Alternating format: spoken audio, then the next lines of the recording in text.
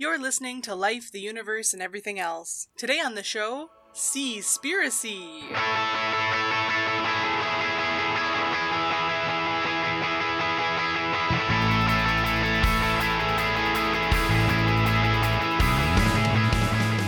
Life, the Universe, and Everything Else explores the intersection of science and society.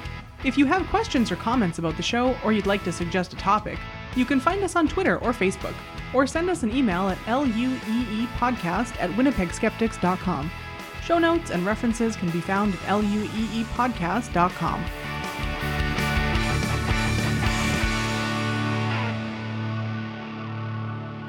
My name is Ashlyn Noble, and I'll be your host today. With me on the show, I have Jem Newman. Hi. Laura Creek Newman. Hi there. And Lauren Bailey. Hello. We decided that we haven't done a movie review episode in a long time, and let me tell you, doing a movie review where you don't actually get to sit down and watch the movie with your co-hosts is less fun. It's a true story. Yep. So we have each watched this Seaspiracy documentary, which is available on Netflix, separately in our own homes, and we are now meeting over Google Hangout to talk about it. From the makers of Cowspiracy. Yeah, Laura, you watched Cowspiracy, right? I am sure that I did, but I remember almost nothing about it. But I've watched a lot of, like, vegan/non-GMO documentaries over a period of time, so they all bleed together. Right. So I had heard... Get it? Herd? Cows? Oh, I'm sorry. God. You should be. Nope, Heard. Bad joke. No laughs for you. Insert Bovinine drop here. Oh, no. I had heard that this was another one of those conspiracy theory movies where everything was pretty far-fetched and ridiculous, and spoiler alert, I don't think any of us really felt that way. Yeah. Shall we start off with our kind of general impressions, I guess? Yeah. So I felt like this guy is real bad at interviews and trying to get what he wants, and probably kind of a dick. But the central message of the film, which is maybe don't eat fish if you don't want to support a shitty industry, and also capitalism is bad, were reasonable messages. Yeah. I feel like your criticisms of him, being a jerk and not being good at interviewing, those are part and parcel of being a documentarian. Yeah. No, you can do it well. What about, David Attenborough? I don't know. I think Jem was saying that those are skills that are part and parcel of being a documentarian. Oh, no. I was saying it how Ashlyn, like a lot of the tactics used in this film, like the kind of ambush interview style. The Michael Moorian. Yeah, exactly. It was all very Michael Moore. And, there were some leaps of logic and dodgy statistics employed, but I would say far less egregious than even the average informative documentary. I mean, every documentary is a propaganda piece. When you're spending this amount of time on a single project, you're unlikely to come at it from a neutral position. And often there is no such thing as a neutral position. I mean, you can look at the recent documentary from Ken Burns about the Vietnam War to see that attempting to take a neutral stance on something often just ends up reinforcing the status quo narrative. Right. Nobody goes into making a documentary without an agenda, because why would you? Yeah. I don't know who Ken Burns is. Is he very famous? Should I know this person? He's a documentarian. He makes very long, multi-part documentaries. He can't, I don't know if he is capable of making something that is less than 10 hours. His baseball one is excruciating. He is, I guess, kind of probably the most famous middle-brow American documentarian. You see his stuff a lot on PBS. Yeah. So I felt like this was kind of par for the course in terms of the way a documentary is put together. It's not going to be ironclad. It's not going to have all of its ducks in a row. It is being made by somebody who is not a scientist and not an economist and not, a subject matter expert. But you know, when you compare it to the recent Oscar-winning documentary about a guy who felt sad, so left his family to harass an octopus for a year, I'd say it's not bad. What? Yeah. It's called My Octopus Teacher. It's on Netflix. Don't bother. I had heard the name of it, but I just thought it was some... Wow, okay, now I know the premise of that movie. Yeah. I cannot unknow that. Sorry, love. Yeah, If only. it's White Guy Sad Feelings. You know, Oscar bait. Yeah. God, now I just want to talk about that documentary, but that's for another show. I love how, like, we give awards to people who are like, don't deal with your emotions in an appropriate human way. Instead, flee society and go harass nature. This is appropriate. We will reward you with a golden statue for this. I'm sad. I feel like I'm not being a good father to my son, so I'm going to leave him for a year to learn how to do free diving. Anyway, I think that what really sets this documentary apart from other more mainstream documentaries is not the fact that it is worse on the science. I think it's that it is taking a stance that is ultimately antithetical to the status quo, and that results in, I would say, disproportionate antagonism toward it. But that said, like, I would be happy to discuss some of the criticisms of it. You know, like, even from the name, I think calling it Seaspiracy is silly. Argumentative from the jump. Yeah, it is. And it is, you know, when the Seaspiracy is revealed in the film, it is essentially that dolphin-safe tuna labels and other sustainable fishing practice labels, sort of blue washing labels. These labels have a vested interest in licensing their label to people who sell fish, and they make money.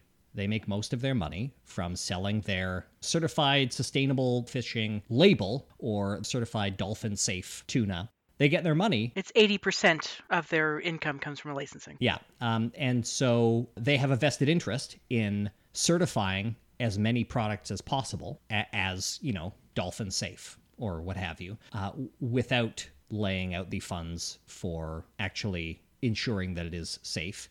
And there are cogent arguments presented for the fact that it is not safe. But this is kind of framed, I would say, more by the title of the documentary than by any conspiracy wall. He doesn't do a big bringing it all together scene. No. And I think that that's to the film's credit, you know, like I think it's savvy marketing to call it Seaspiracy, I guess. And it's framed a little bit like a conspiracy, but I think it's pretty clear, at least from my watch of it, that this is just basic market incentives. This is the kind of thing that you see happening in organic certification. This is the kind of thing that you see happening in free trade certifications. This is the kind of thing that you see happening in all of these kind of market certifications. And the core message of you shouldn't trust these businesses, and you probably shouldn't trust like these massive NGOs either, is fine. And of course, bringing it back to Michael Moore, of course, if you barge into an office that has not agreed to do an interview with you and demand an interview, they will ask you to leave. Like, especially when they previously denied your earlier requests, you know, like, right? You know, that's sort of the kind of annoying documentary showmanship that, like, everybody knows what's happening there. Charlton Heston is not going to talk to you, man. That's fine. Another branch of the conspiracy that I found was that this Marine Stewardship Council, this MSC, whose office he barged into, he also made a point to say that they were founded by Unilever, which also owns fisheries. Right. So they are not an independent council, which was also part of the conspiracy. Sure. Yeah. Consolidation is bad. There is a bunch of astroturfing that happens in major corporations. That's bad. I don't know if that's this or whether, you know, I don't know. One of the points against the film, I feel, is, like many documentaries, they have taken a lot of the interviews out of their context and made the people seem like black and white villains. For example, the guy from the Dolphin Safe Tuna label, like, you watched him in the documentary say over and over, yeah, we can't guarantee that they don't kill dolphins, that we can't guarantee anything, we don't watch them, we do nothing. And apparently, like any science nerd. The interview was very long, and this guy just badgered him into saying, no, we can't guarantee anything because we can't guarantee anything in the whole world. Oh, yeah. You could hear There the are no annoyance in his voice. I was listening to that and just going, this guy hates this documentarian. And of course you would. Yeah. Well, so I generally get turned off by any documentary that's all about, I wanted to find out and I just learned. I'm like, maybe you should have done some research before you started turning on your camera. I don't know. That's just a personal point. Yeah, the beginning of the documentary starts out with basically like, I loved the ocean, and I loved watching all of these documentarians like Jacques Cousteau, so I just decided to be one. Like, yeah, the people that he was talking about are subject matter experts, and that's why their documentaries are so interesting and compelling. Yeah. Part of my notes say, dude needs to watch seaQuest DSV and Star Trek 4. Yeah. To hunt a species to extinction is not logical. Whoever said the human race was logical? Did Lauren or Laura have any initial impressions before we get more into the nitty-gritty? Well, I said the things about seaQuest and Star Trek, so got those out of the way. Yeah. There was very pretty visuals, basic ocean facts, just reading my notes here verbatim. I don't like modern documentaries that center the filmmaker. Oh, yeah. Yeah. Although he did seem very young, but very sincere in the way that young men with privilege feel very sincere when they finally get something that they get their teeth into. I'm just wondering who funded him flying to all these places around the world, and he had all this wonderful camera equipment, and looking at the date on the SeaWorld video that he was in when he was 1 year old, he is not yet 30. Yeah, I think he said when he was 22, he started making his first film or something like that. Yeah. And Haha, first suggestion when I type in Seaspiracy, who is Seaspiracy funded by? Good. Big vegan. Our funding comes from foundations, more than 10,000 individuals, and a small number of responsible companies. Ooh. Yeah, no, so that's a fair question, though. The sort of core thrust of the film is that there's no such thing as sustainable corporate fishing. Now, this is often kind of twisted in criticisms of the film to mean that there is no such thing as sustainable fishing, and that therefore this documentary is inherently racist because they expect, people who subsist on fishing for their livelihood, in other parts of the world to stop fishing, which is sort of, if you've watched the film, kind of the opposite of what he's saying. Yeah, I was actually really impressed. At one point, I turned to Lauren and I was like, is he actually reasonably suggesting that companies should, fuck off and let indigenous peoples fish and eat the things that are available to them? And he was! Yeah. It did bug me that the only indigenous sort of whaling fishing that he really went into in depth was in the Faroe Islands. Yeah. There were many more in the areas of the world that he was already in, like in Thailand or in Somalia, or even coming to Canada, but he didn't come over to Canada, that would have had a bit more impact. he was in one place that was tropical. He spent a bit more time. He was in Japan for the dolphin cull, and then he was in Thailand, which is where he spoke to the people who were basically slaves on the fishing boats. On the shrimp boats?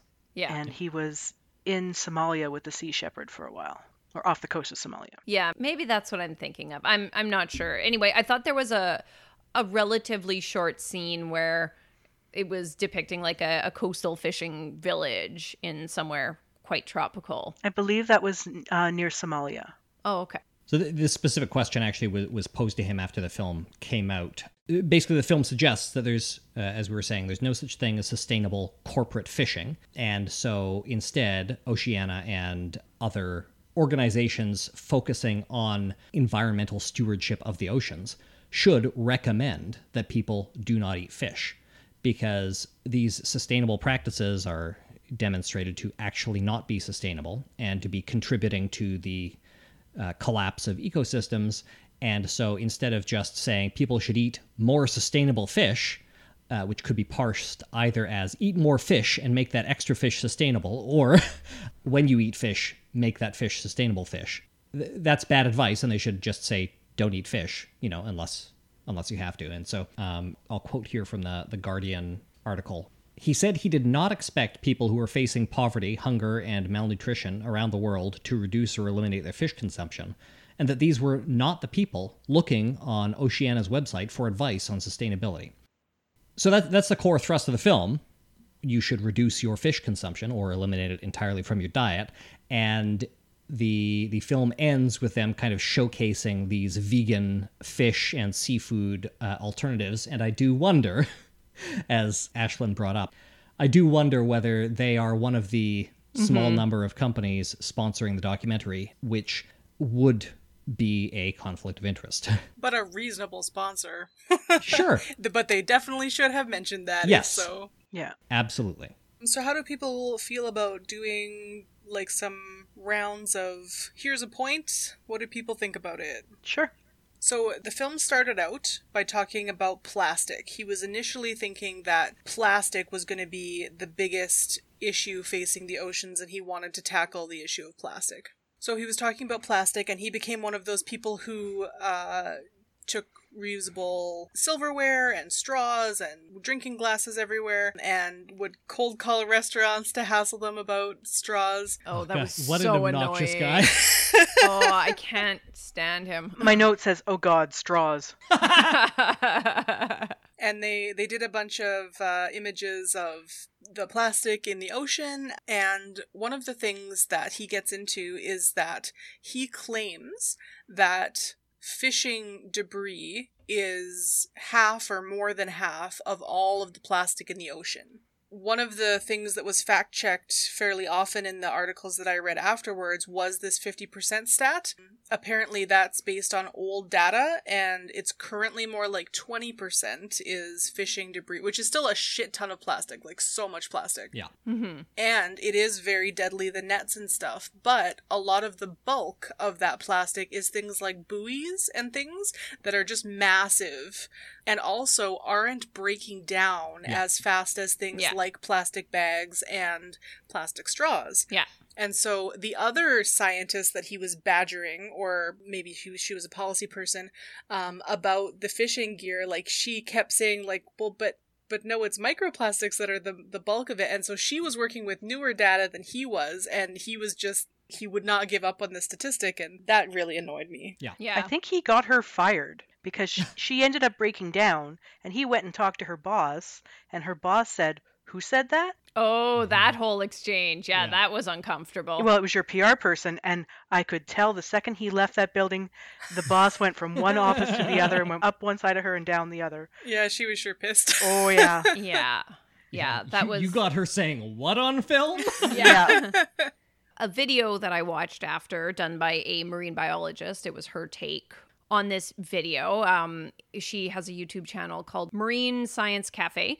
One of her points with that as well was that he was taking data from the Pacific garbage patch. And so that one specifically does have a higher amount of fishing related gear in it compared to other parts. And so he was extrapolating that 50%, whereas she was saying that, yeah, like you're saying, Lauren, 20, and this scientist was saying like it's about 10% or something. So it's not that it's not a lot, it's just not 50%. And as a lot of people have pointed out, people in the fisheries industries are not just tossing giant nets overboard. Like they're not just there are things that are being left in that, but they are also expensive. So a lot of them are trying to. I would like to interject that Jeff Bezos could pay to clean up the Pacific garbage patch and end world hunger and still be the richest man in the world. Just so we know. Yeah. I'm less convinced by that, Laura, because I do think if the net is still good, they're not going to toss it in the ocean. But as soon as it gets to the point where it is cheaper to throw it away than to repair it, if they're even repairable, they are just going to throw it into the ocean because that is way cheaper than bringing it home and paying to have it recycled or something. Yeah, maybe. That is, my cynicism speaking, but I'm kind of with Jem on this. They wouldn't bring home something that they can't use again, especially when there's an entire unregulated garbage dump that they're floating in. I think it's probably true that his statistics are bad. Like there's another one that I'm sure we'll get to right away, where he's also working with quite old data. But, it is still a significant contributor, and microplastics are a big deal. Macroplastics are, also a big deal in different ways. Like they're not being integrated into the animal's diet, but they are, tangling them up. Agreed. I have one note here that says 85% of the world's oxygen comes from whales? Question mark? What? No, I don't remember this. It wasn't Oh, whales. yeah, It wasn't. Did he say whales? He said. I think he was talking about seal? algae. Yeah, Yeah. like algae and kelp and aquatic plants. What he was saying is that every time a whale surfaces, I guess that's when they excrete their waste, I guess, is what he was saying. And that's what feeds all the algae and stuff like that, which makes all the oxygen. That was his thing. So if the whales are gone, then all that plankton's not getting fed. Oh, I see. That was his reasoning. Okay, that makes more sense. But it was still just like, but part of the thing that was annoying was that he was talking about whales surfacing and they surface to breathe. I don't know if whales always excrete when they're surfacing.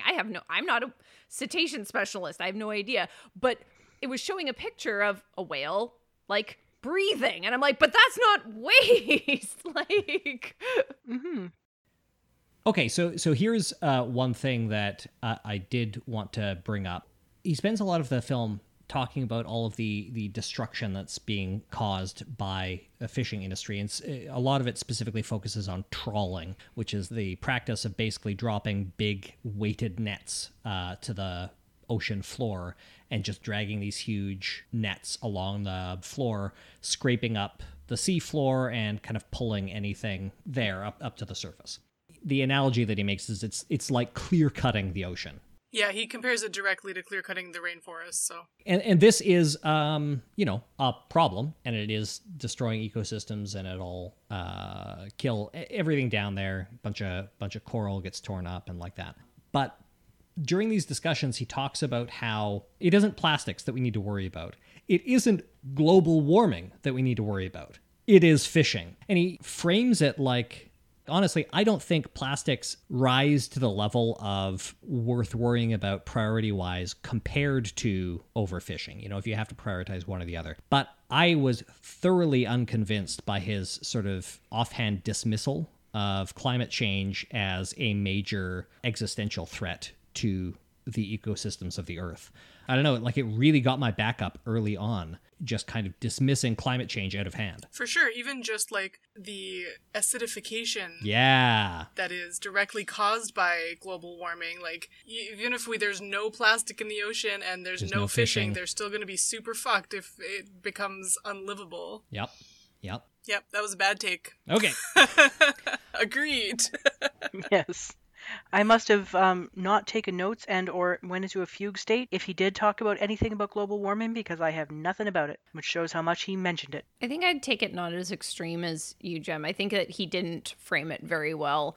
I didn't take it that he was saying global warming wasn't something to worry about, but it's that without the fish, it's a bigger problem than what we think. Okay. So because he made a whole point of how he was talking about like the fish help to move the water, like the warmer water down to cool it. Like they go up and down through the water columns, and so it helps to regulate the temperature of the ocean. So if you have fewer fish going up and down, then the temperature rises faster at the top or something like that. I don't know exactly, but he was saying that the fish are an integral part of that system. And so I didn't take it as though he was saying, don't worry about all this other global warming stuff. It's only fish that's going to kill the planet. I took it as though he was saying, this is part of this. Okay. But I definitely took it as like fishing is a more significant threat to the planet than global warming, but I may have misinterpreted it. The point I thought he was making was that, and again, I don't think this is correct, but that fishing is a bigger threat than, say, fossil fuels. That he said that, but he didn't say global warming specifically. Okay. Like he was acknowledging that global warming's a problem, but he was saying that the loss of fish and the overfishing is a bigger problem than, say, the fossil fuels. Yeah, I know the fossil fuels came up specifically in terms of like oil spills and like that. And I think he made the good point that if you're worried about marine life, worrying about massive pipelines that burst in the Gulf of Mexico, for example, that's a drop in the proverbial ocean compared to the habitat destruction that happens as a result of fisheries. So I actually wanted to talk about the trawling in a different context. Another statistic that he misused was that due to fishing, the oceans will be empty by, what did he say? 2048. 2048. So this is based on an old paper, which the author now says is not good data. Yeah. I believe he said that the data when he made the paper was already 5 years old, and it's now 15 years out of date, and a lot of places have instituted a lot of measures. And also, the paper was only looking at how many fish stocks will be at 10% or less of their historic highs in 2048. Not that the ocean would be completely fucking empty. Yeah. 0% of them would be above 10% of their historic highs, as far as they could tell, according to data from a 15-year-old paper that was using data that was 5 years old at that time. Right. And everyone now agrees is irrelevant. Yeah. But again, like, this is one of the frustrating things, because we can pick these nits all day, and I'm always up for a good nitpick. But it's a matter of degree, not direction, you know? Like, the ocean won't be empty by 2048. It won't be close to empty by 2048, but it will be a hell of a lot more empty than it is now, and it is already significantly emptier than it was 100 years ago. Yep. It's still alarming. It's just not catastrophic. Yeah. And by 2048, we'll have plenty more environmental catastrophes to worry about, too. Yeah, we'll all be living underwater by then anyway. There's a couple of things. I think I want to go back a little bit when we were talking more about the MSC. I think for us, and Jem, I'm going to say for you specifically, you're very nihilistic, and Why, thank you. Are these the Nazis, Walter? No, Johnny, these men are nihilists. There's nothing to be afraid of. These men are cowards. you bring a very critical eye to things. So, you know, the corporate blue washing and whatnot, the AstroTurf campaigns, this is not news to you, and your distrusting nature makes it so that you wouldn't believe this anyway, right?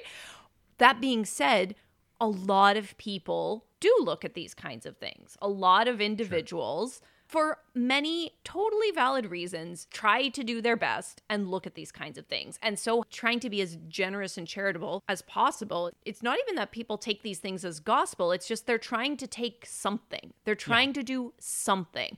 And so if they can find a can of tuna that says, ocean safe, this was caught in a sustainable way, they try to do that, right? So they're trying. And they say, good, somebody's taking care of that. Yeah. That's something that I don't need to worry about anymore. Well, sure. And also when it's like, I live in Winnipeg, there are no tuna anywhere, I can't go catch my own tuna or like go talk to somebody, I'm going to try to do the closest thing. And is it lazy? Sure. Are there a million lazy things that we all do in this world every day? Absolutely, right?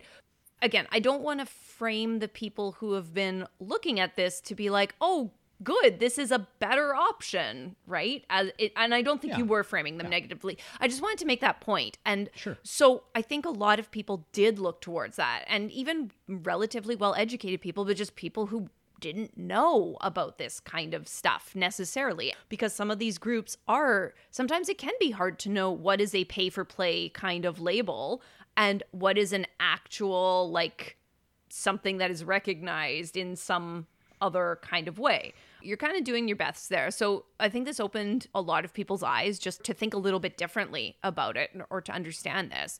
And this actually reminds me exactly of the Heart and Stroke Foundation, the Health Check program. Do you all remember that? Yep. Yeah. And how, I think it was Marketplace. Oh, I love that show. CBC, like, investigative news shows. I watched so much of that when I was a teenager because apparently I was a big nerd, but I love them.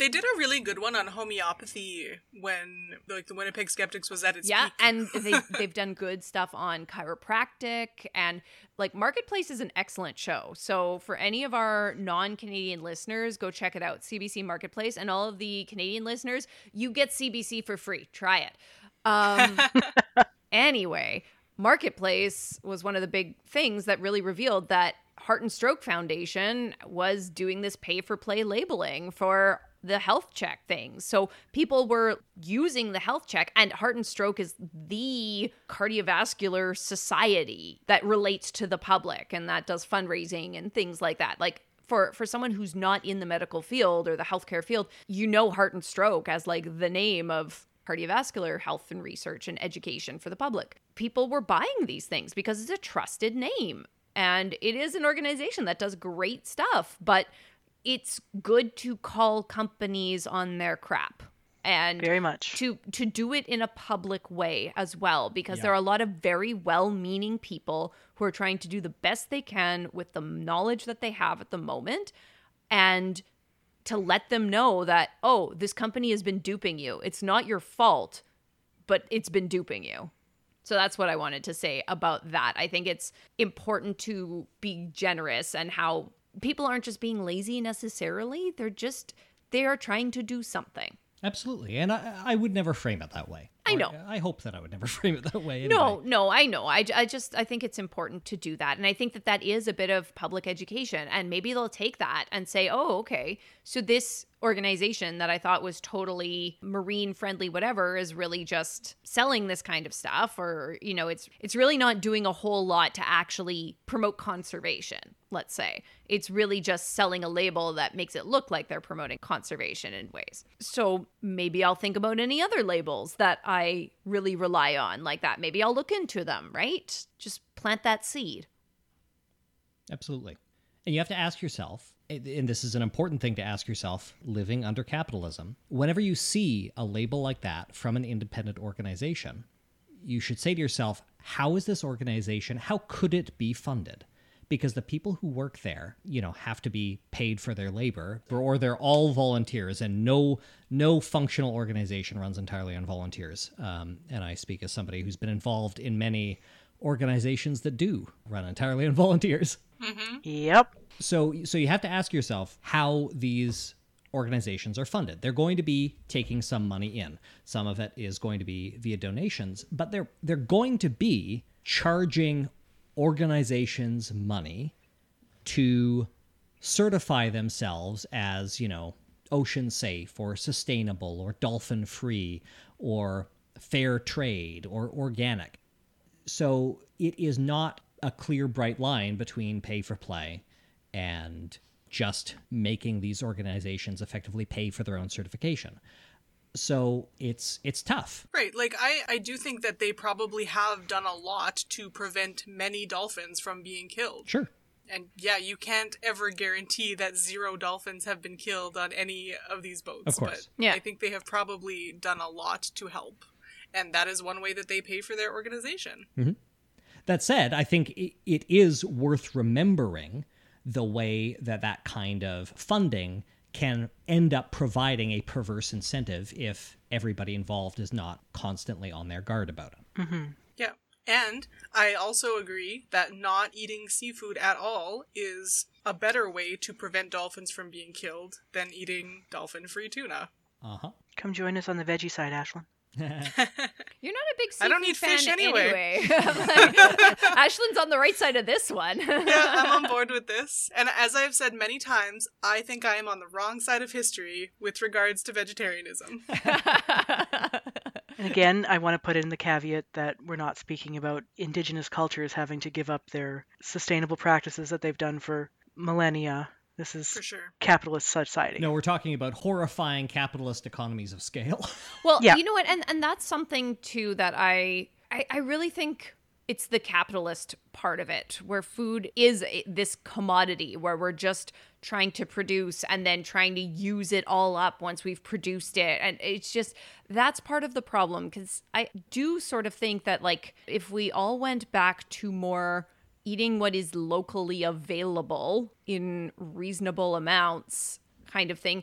In some parts of the world, like, yeah, there would be meat eating necessary in some ways, or it would really help to supplement a diet because of growth seasons and things like that. But it's the scale of it. It's, again, I very seldom eat meat, and I'm eating less and less animal products in general, but it's the scale of it. That is the problem. The fact that we've created this, whether it's land-based and especially sea-based, because we're just taking so much wild from there, but it's the scale of it that we're pulling it all out, as opposed to like taking a small amount to supplement whatever else we can grow and something, if that's necessary, depending on where you live. Like, there are some parts of the world where it's just the terrain doesn't permit sufficient growth of foods in some ways. And so meat eating has been part of that culture. Mm-hmm.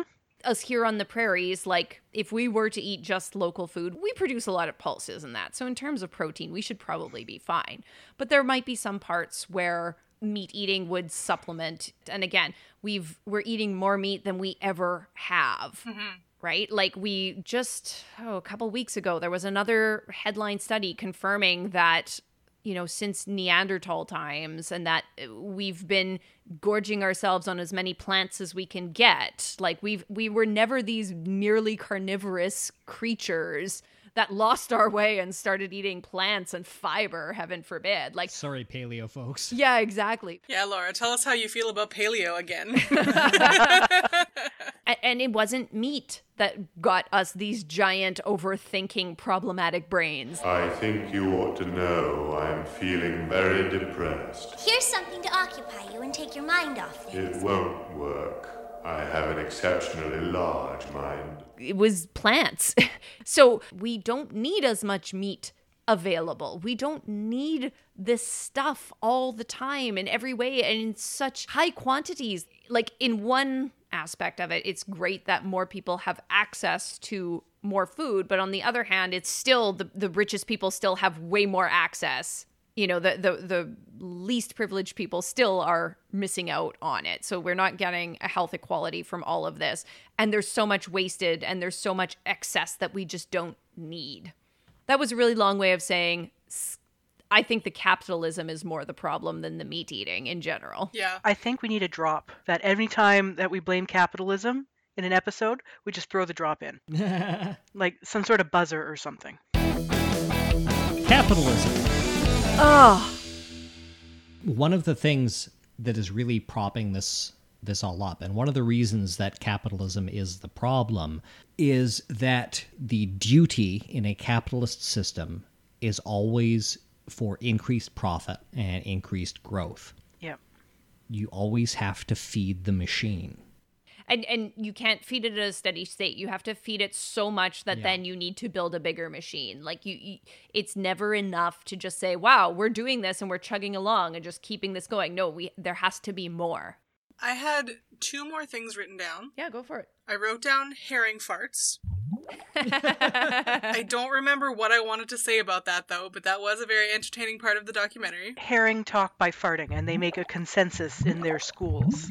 Yeah, I remember what the documentary said, but clearly I wrote it down because I wanted to talk about it for some reason. Probably not just because it was funny, I don't know. There was also that mysterious noise that turned out to be herring farts. Maybe I wanted to reference that. I feel like we talked about that.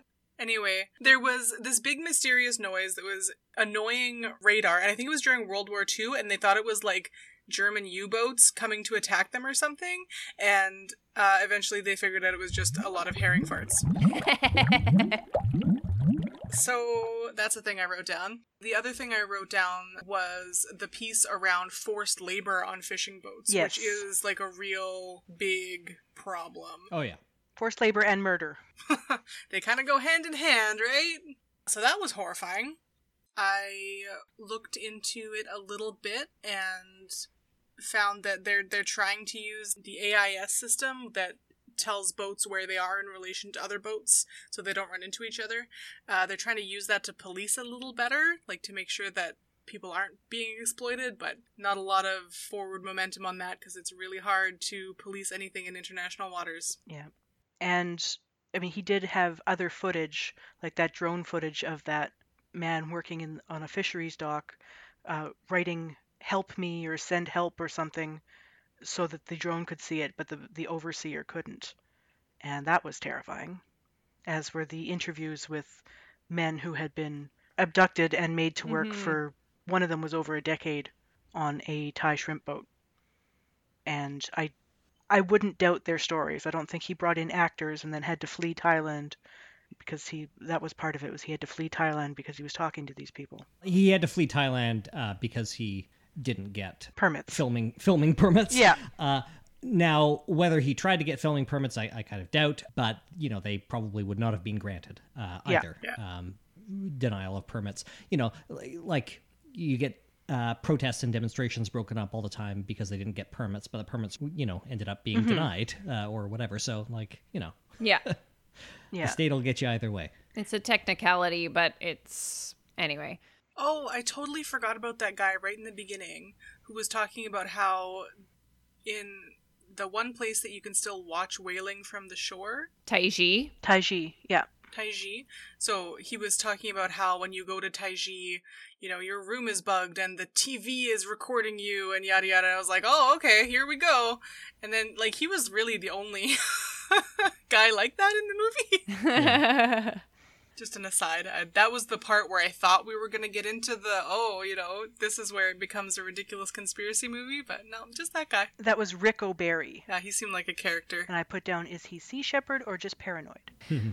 This film was also made by the same producer who made The Cove, if any of you saw that, which is all about the dolphin culling and that in Taiji. Oh, no, I didn't know that. And yeah. So I watched that one many years ago. It was definitely disturbing. It got you thinking about different things. It made you feel really bad for dolphins. As you should. As you should. Yeah. But like this one also had some criticisms about misrepresentations and things like that. I know the producer of this movie was involved with that. And I think Rick O'Barry was involved with The Cove as well. Probably. He probably has reason to feel like people are after him. Those Sea Shepherd people seem a little unhinged. Yeah, I don't know. I've donated to them before, full disclosure. Like, I heard that the founder was, like, kicked out of Greenpeace. Yep. And, like, Greenpeace is already, but... Yeah, he felt Greenpeace wasn't doing enough to stop it. He thought they were doing more policing than they were stopping, and he wanted to be more militant, so he founded Sea Shepherd. Back in my early 20s, I donated to both PETA and Sea Shepherd for a couple of years without doing any research beyond what they have done in their promotions. So I just wanted to put that out there. I have not looked deeply into Sea Shepherd at all, but I found their militancy refreshing. Of honestly. course you did. I know you did. Oh. Like, watching these corporate fishing ships come in off the coast of Liberia, taking advantage of the Civil War to just strip mine their oceans. It's disgusting, you know? It's terrible. And there is that cheap thrill of watching pirate vigilantes come and, like, threaten them and say, hey, these fish are illegally caught, get out. Yeah. We're boarding your ship, etc. I don't know. Like, it's the same kind of thrill that you get from watching Batman in one of the good Batman takes, you know, punch the hell out of some supervillain when the cops of Gotham are on the take or whatever, you know, like, there are lots of problems, obvious, clear problems that I don't think I need to articulate for our listeners with vigilantism, but it gets your blood pumping. Yeah, that's fair. They're doing something at least. Yeah, they're doing something. Yeah, and one of the things that this documentary harps on, and I think is broadly true, whether or not the documentary muddles some of the specifics, is that lots of people aren't really doing anything. Yeah. And this is just going to keep happening. So regardless of whether Sea Shepherd is going to turn the tide, so to speak, it's nice to see them doing something. I mean, they've apparently done enough that they are officially banned by multiple courts from approaching Japanese boats in various kinds of waters. Like, they have pissed off a lot of people. Yeah. Which is, you mean you need to piss people off to get things to change. Yep. Yeah, people might say, if you're pissing people off, you're doing something right. No, but in order to do something right, you do need to piss people off. Right. Yeah. Some people will, it's not the, everyone. You got to invert that if. Yeah. But yeah. Anybody who willingly wants to spend months at sea is going to be a little unhinged. Like, they're a special kind of person, right? Think about it. Like, there's no escape. It is monotonous. As I was just listening to a 99% Invisible episode about abandoned ships, which is very interesting. Yeah, I listened to that as well. Not the same situation as like the Thai fishermen that were in this movie, but excellent episode. Go listen to it. You're stuck out there. You're at the mercy of the sea. You are constantly trying to keep the rust and water out, like constantly.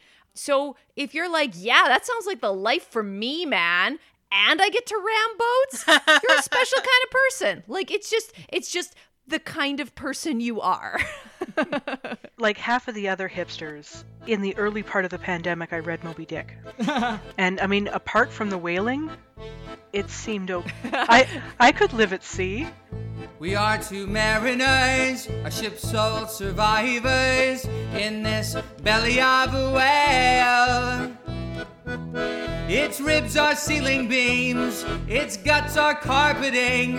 I guess we have some time to kill. I want to have no responsibilities and go off to sea. But weren't you listening, Lauren? There's lots of responsibilities at sea, like Exactly. keeping the sea out of your boat.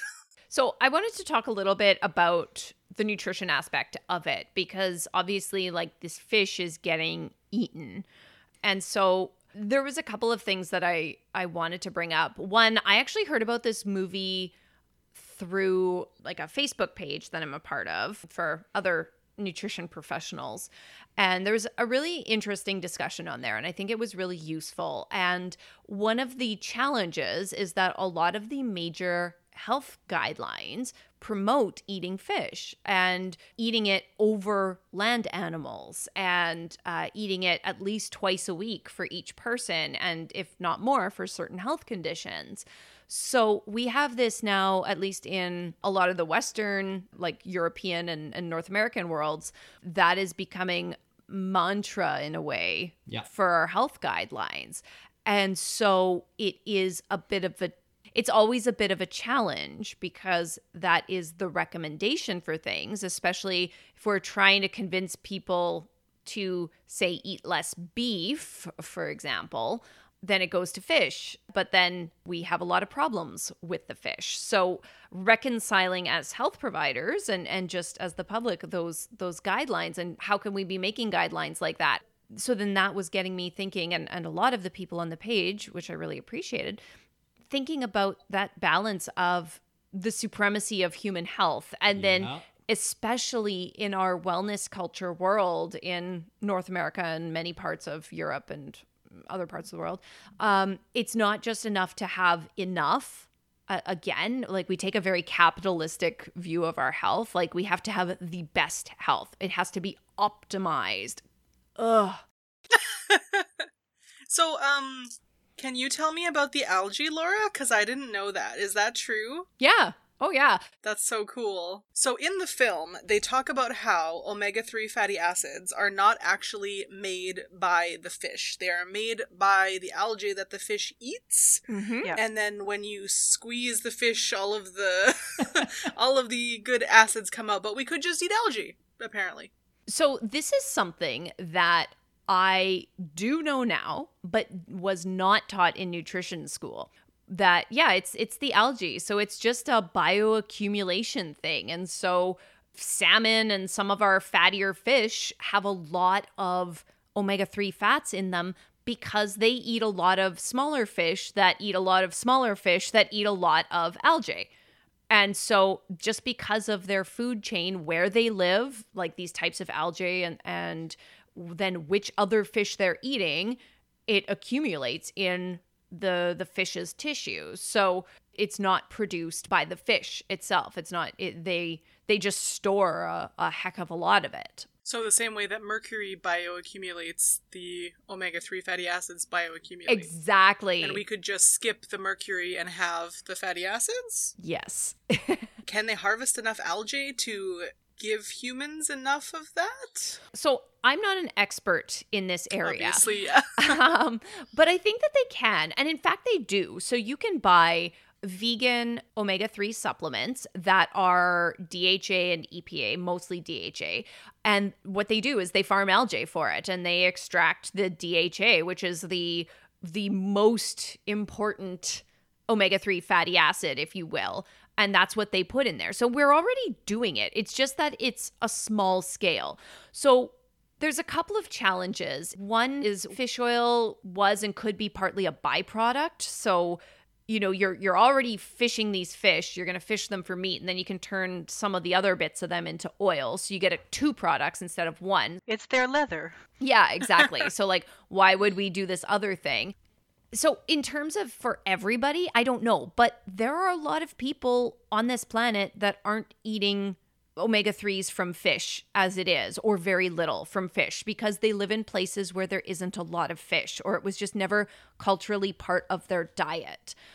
We want to keep in mind, too, that fish are the main source of the long-chain omega-3s, but we can get omega-3s from plants that are grown right here as well, and they do convert at a small rate, and needs to be more research, but it is possible to get our omega-3s. And if you did need an omega-3 supplement, first of all, most people probably don't need an omega-3 supplement. In a few cases, it can be helpful if you have, say, established cardiovascular disease, or if you have certain blood lipid conditions, it can be helpful as a treatment. But then in that case, too, those are more pharmaceutical uses, which we do use pharmaceuticals from other animals in other ways as well. I have a very important question. Yes. Does the oil from the algae taste as bad? So I've never seen it well, no, that's not true. What am I saying? I have a bottle of it in my fridge. Yep. I was about to say. It's weird because they always flavor it.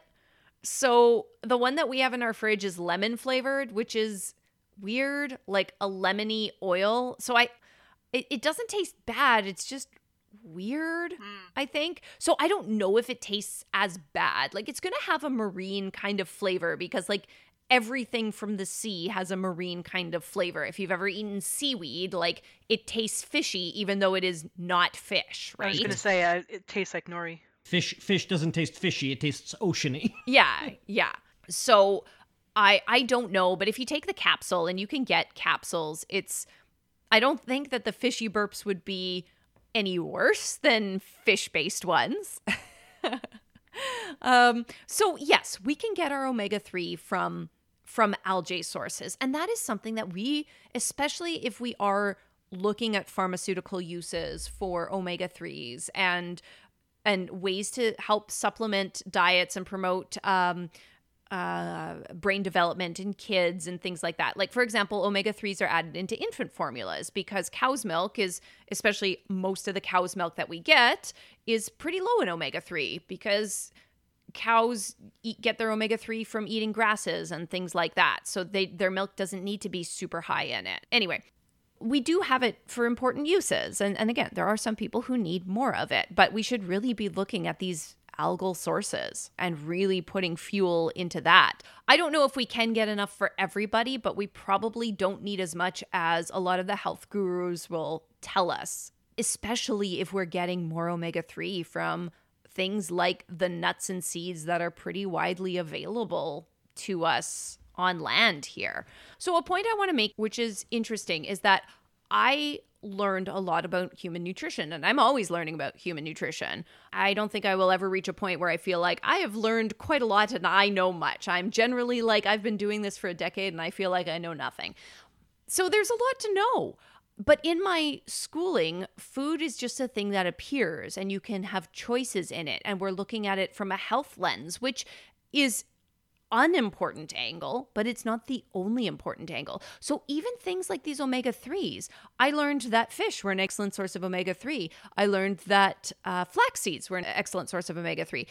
I never learned that the omega-3 isn't actually produced by the fish until I listened to Gastropod. Excellent podcast. You all should definitely go listen to Gastropod after you listen to this one. So it took me, years and years after graduating and having a keen interest in food, in everything about food, which not everybody does, to learn that, it's actually a bioaccumulation thing. And that's important to know because that makes a difference in our decision making and thinking like, I have to eat salmon because that's the only way I'm going to get my omega-3 in and I need it for my health versus, it can in fact come from other places and it's exactly the same stuff and I can be healthy without the salmon. So the omega-3 thing is an important one and thinking about food as not just this thing for humans, but we are part of this ecosystem. And in our quest for human health, we've always needed to ask these questions, but we are at the point where we have no excuse to not ask these types of questions about our foods and about how do we marry the health of humans and the health of the environment and looking at ourselves as part of this system rather than just taking from it. That was a really long monologue. That's okay. It triggered in my brain that when I was in college in 2006, when I went back to school, I was like third author on a paper about like some of the amazing things that algae can do both for the environment and for humans. I'm going to have to dig that paper out and see if the omega-3 stuff was in there or if it was just about oxygenation. Cool. I have another nitpicky thing that I wanted to bring up.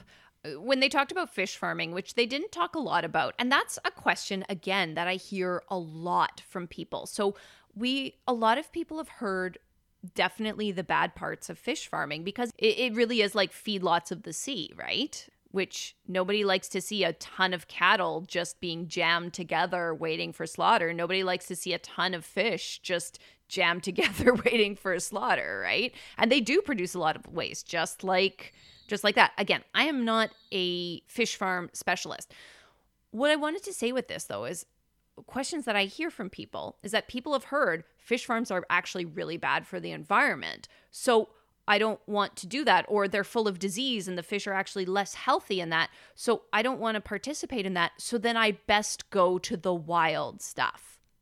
That is the train of thought for various reasons. And again, I don't want to fault anybody. I can see how this train of thought happens, but that's part of the challenge here is that people have lost trust in these obvious industrial production systems, but the wild still seems like it's natural and healthy. And there's one guy sitting on a little dinghy with a line pulling in each salmon. Like, that's not what's happening at all, but that's the image that we have with that. But with the fish lots, what are they called? Fish farms. Thank you. It's a tough thing because they really remind us that we've turned animals into commodities and we're used to somewhat seeing chickens and cows being commodities, but we're not used to thinking of fish in that way. But a totally nitpicky thing is that they were disparaging how they add pigment particles to the fish food so that they can choose the color of the fish's flesh. And they're like talking about, so what we're doing is we're serving gray fish with pink coloring in it. And I'm like, yeah, that's what the salmon do when they're in the wild. They eat stuff that turns them pink. Like, if their food didn't turn them pink anymore, they wouldn't be pink. Like, hello. You mean those flamingos aren't really pink? They're just painted pink by the food they eat. Yeah, from inside. Yeah. Painting the roses red. We're painting the roses red. We dare not stop a wasted drop, so let the paint be spread. We're painting the roses red. We're painting the roses It was such an annoying thing. That bit drove me a little bit bananas because it was like, you're talking about some really important things. And then you had to go in and say, food coloring is bad. And it's like, but it's not even like they're dropping in some kind of toxic red-based dye or something. They're just giving the fish food that is naturally red. Like, that's all they're doing. That's why fish tastes like that. It's all that red number 40. Yeah. It's the Swedish fish. Can you imagine? That's what they're actually feeding these poor salmon, just like barrels and barrels of Swedish fish candies. Poor salmon.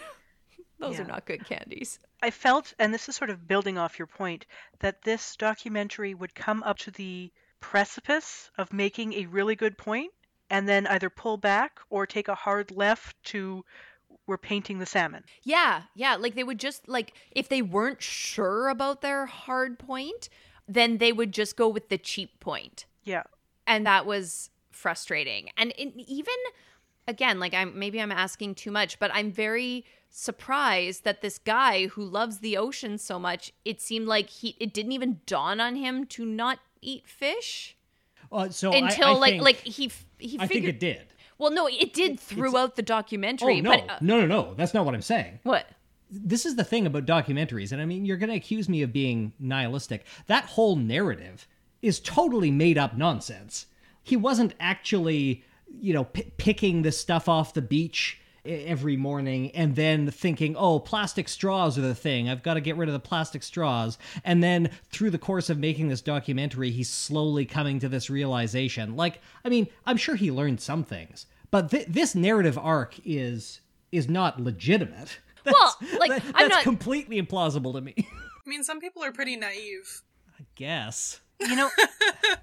I feel with this one, he was sort of coming at it in a, hey, I didn't know this, because it is so scattered and it tries to make so many points. And I realize that there are that's fair. A million different ways that the various fishing industries around the world are bad, but I felt he could have narrowed his focus and not taken us on his mental journey. Yeah, I get that he was all set up to talk about dolphin hunting in Taiji, and then realized pretty quickly that, like, that documentary was already made. And so I guess we're going to do some other stuff. But, you could have just started elsewhere in the documentary. You didn't have to. We didn't have to see you at SeaWorld all the way through and every beach you went to. I guess. Yeah, I guess so. But one of my archaeology profs once told a whole group of us, if you're ever writing an application letter and you want someone with a doctorate to take you seriously, do not start with, ever since I was a child, I have loved playing in the dirt. Oh, God, yes. So apparently they all start that way, and they're all just so sick of hearing about it. Like, we don't care if you liked playing in the sand as a child. What have you done as an adult to qualify to enter this place of learning? I thought that was funny. That's always stuck with me. Don't talk about your childhood when applying for professional things. Does anyone else have any major points they'd like to talk about? No, I talked about all of it. Yeah, no. I know, Jem, you were talking about, like, individual choice and how it is not as important as what big corporations do. Oh, sure. Yeah. You get this with recycling. You get this with...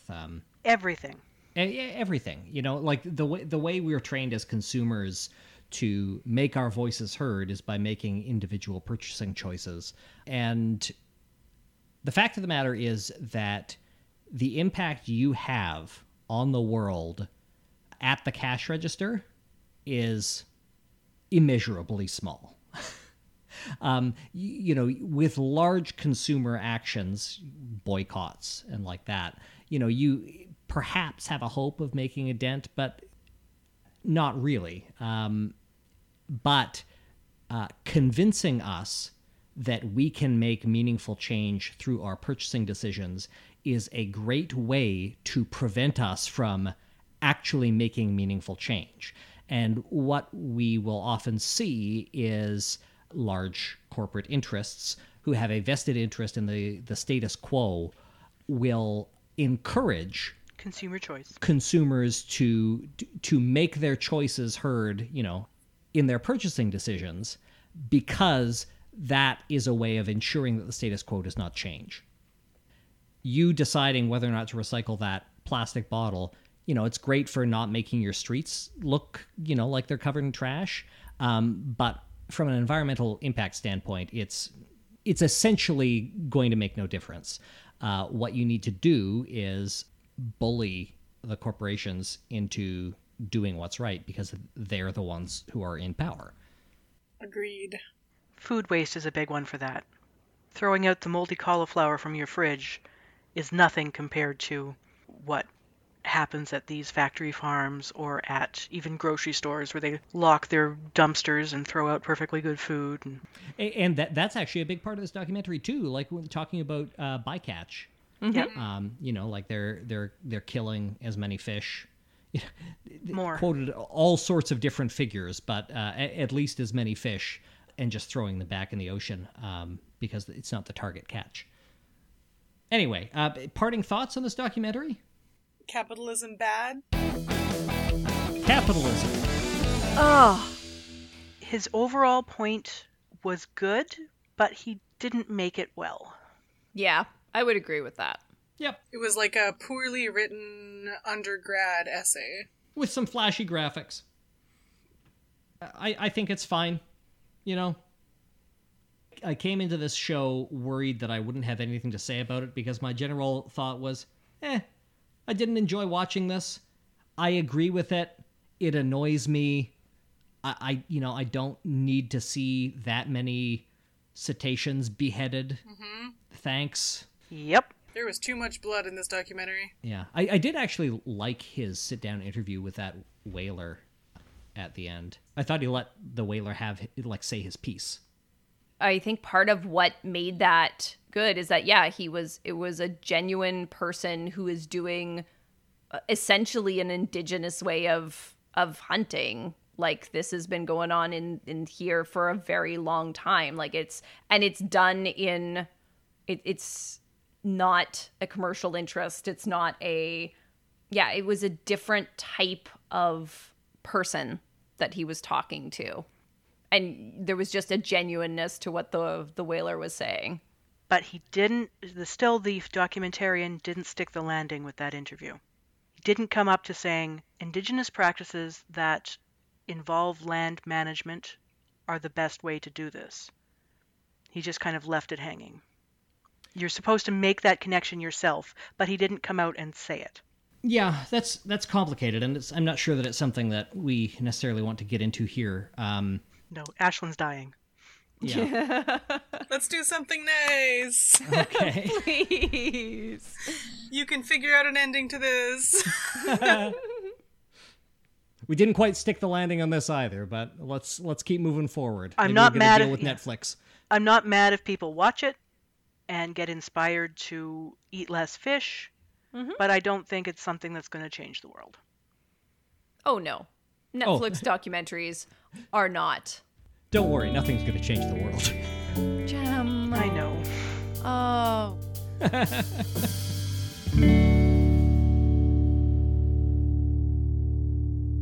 Changing whether you like it or not. Anybody have a something nice ready to go? I do, actually. Believe it or not. Can't wait. I think it was last week I heard about and downloaded a game called Dorf Romantik. Oh, yeah. And it's available on Steam. And Dorf means village. I know that because my mother's maiden name is Dorfman. So I've known it from an early age.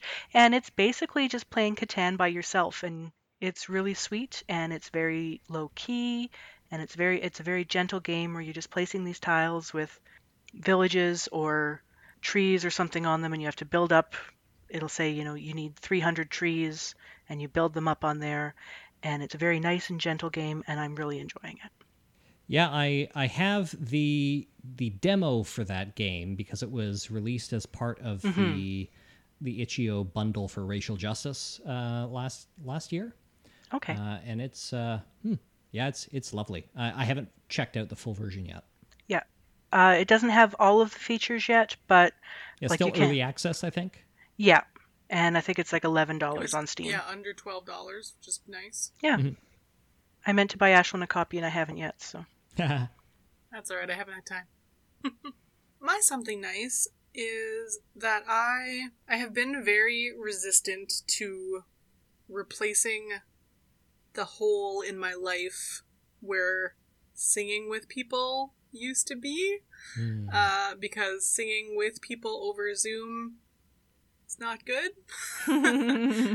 You essentially can't, because of the way that their software works. Only one person can be heard at a time, and it becomes just a garbled mess. And they have recently instituted like a music mode where you can sometimes get your instruments to play across other people, so it's getting better, but it's still not sitting around a campfire singing with people. Yeah. But this weekend, as part of the conference I was at, I went to an hour of just singing together with some people, and we had one person who was an excellent a cappella singer, and she just sang for basically the whole hour, and we sang along in our own spaces, and I was just able to sing for an hour, and it felt really good, and it really filled some of that hole in my heart. And she actually does it like every day. Apparently it starts at 8 o'clock in the morning, which is not my favorite time of day, but there's also an afternoon one, and I'm gonna start going to that, I think,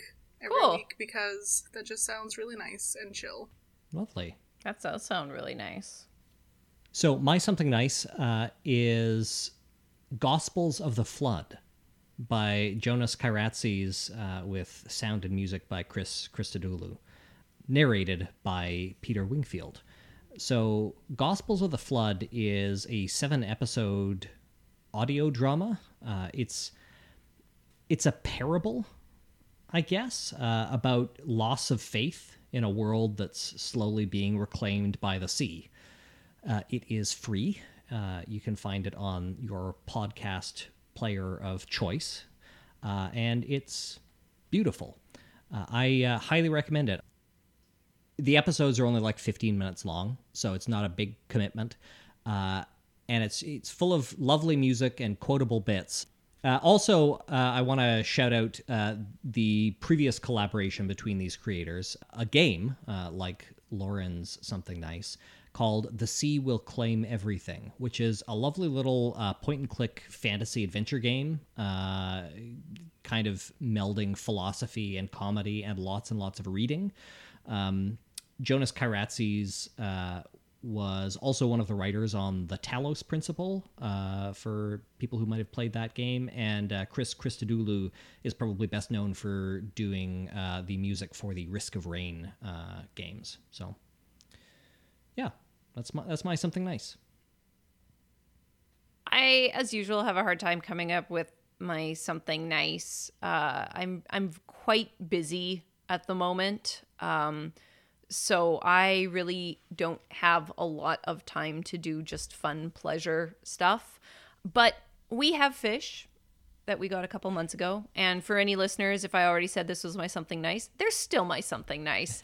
So I like taking care of our 2 little guppies. It was sort of a project I've been thinking about all through the pandemic. And so I've been enjoying that. And I keep outfitting myself with all sorts of like water test kits and chemicals to make the pH balance right and all that kind of jazz, and I kind of like it. I find that stuff so intimidating. Like, props to you for doing all of that. It's really, yeah, like I did too, and I still kind of do, and I'm by no means an expert. I'm just starting to learn, but they've got everything you need, and like the test strip bottle tells you exactly what to do. It's like, okay, if it's not in this range, go get this thing and add this much, and if it's not in this range, get this thing and add this much. And they're just guppies, so they're like pretty hardy fish. I'm not doing anything that's very temperamental about the ranges of things. So, and we're past the point where we need to worry about Huxley overfishing the fish tank.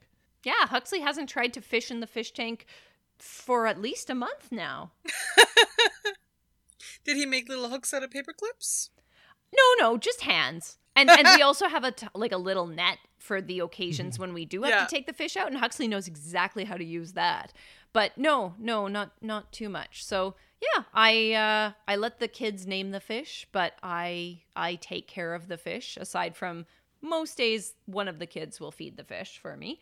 And I like taking care of the fish. My other something nice was that I dug out some, as I was moving a flower bed yesterday, I dug out some earthworms and gave it to Huxley and the little neighbor boy, and they both loved the earthworms and named them Snuggly. Both of them named their worms Snuggly. Snuggly 1 and Snuggly 2. Yeah. And then I kept getting requests for the rest of the day to find more Snugglies. Aw, And it was adorable. very cute. Yeah. Yes, the kiddos just loved their little wormies named Snuggly. Adorable. Well, that's it, everyone. Thank you so much for joining me again. Thank you, Ashlyn. Thank you. Thank you. I think our talking about the documentary took longer than the actual documentary. Yeah, that makes about... That's typical. That makes sense. Yeah. Thanks for listening, everyone, and have a good night. Good night. Good night. Life, the Universe, and Everything Else is produced by Jem Newman and Ashlyn Noble, with mix and tech production by Jem Newman. If you want to support the show, the best way to do that is with a review on Apple Podcasts or Stitcher, or by sharing an episode with a friend. Original music is produced by Ian James. And this episode was edited by Jem Newman. So long and thanks for all the fish. So sad that it should come to this. We try to warn you all little dear. You may not share our intellect, which might explain your disrespect for all the natural wonders and lore around you. So long and thanks for all the fish. The world's about to be destroyed. There's no point getting all annoyed. Lie back and let the planet dissolve. Despite those nets of tuna fleets, we thought that most of you were sweet, especially tiny tots and your pregnant women. So long, so long, so long, so long, so long. So long, so long, so long, so long, so long. So long, so long, and thanks for all the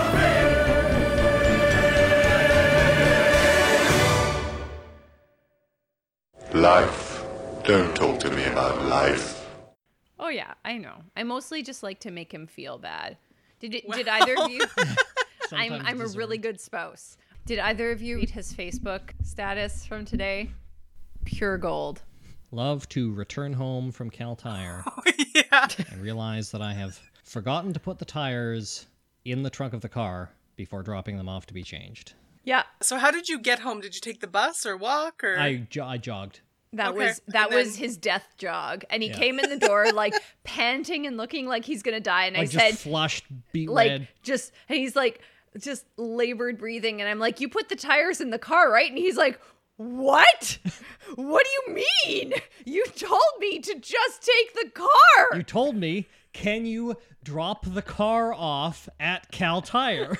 So that's what I did. He's a doctor in training, guys. So he will have people who will do that for him.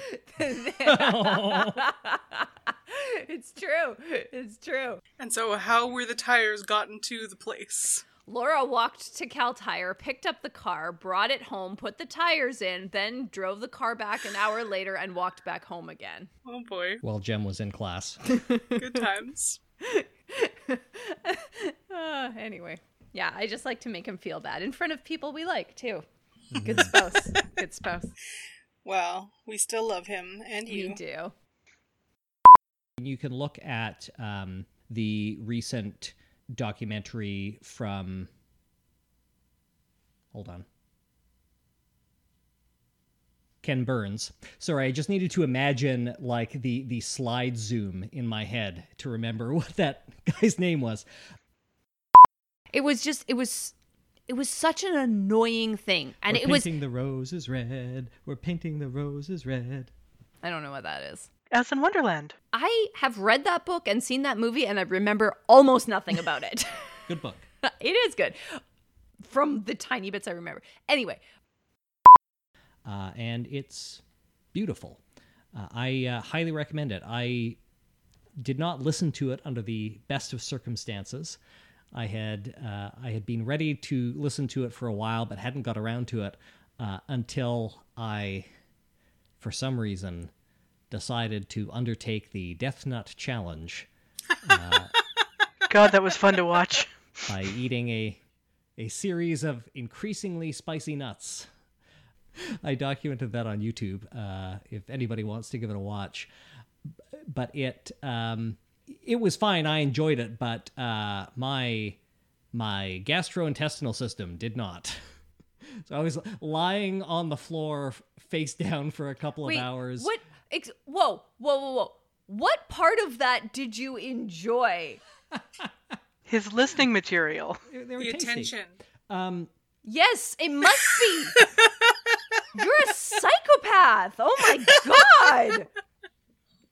As someone who had to deal with you and watched you fall face first, flat on your stomach onto the basement floor and do nothing but moan for about 4 hours and leave me to deal with the children while we all laughed at you, what part of that was enjoyable?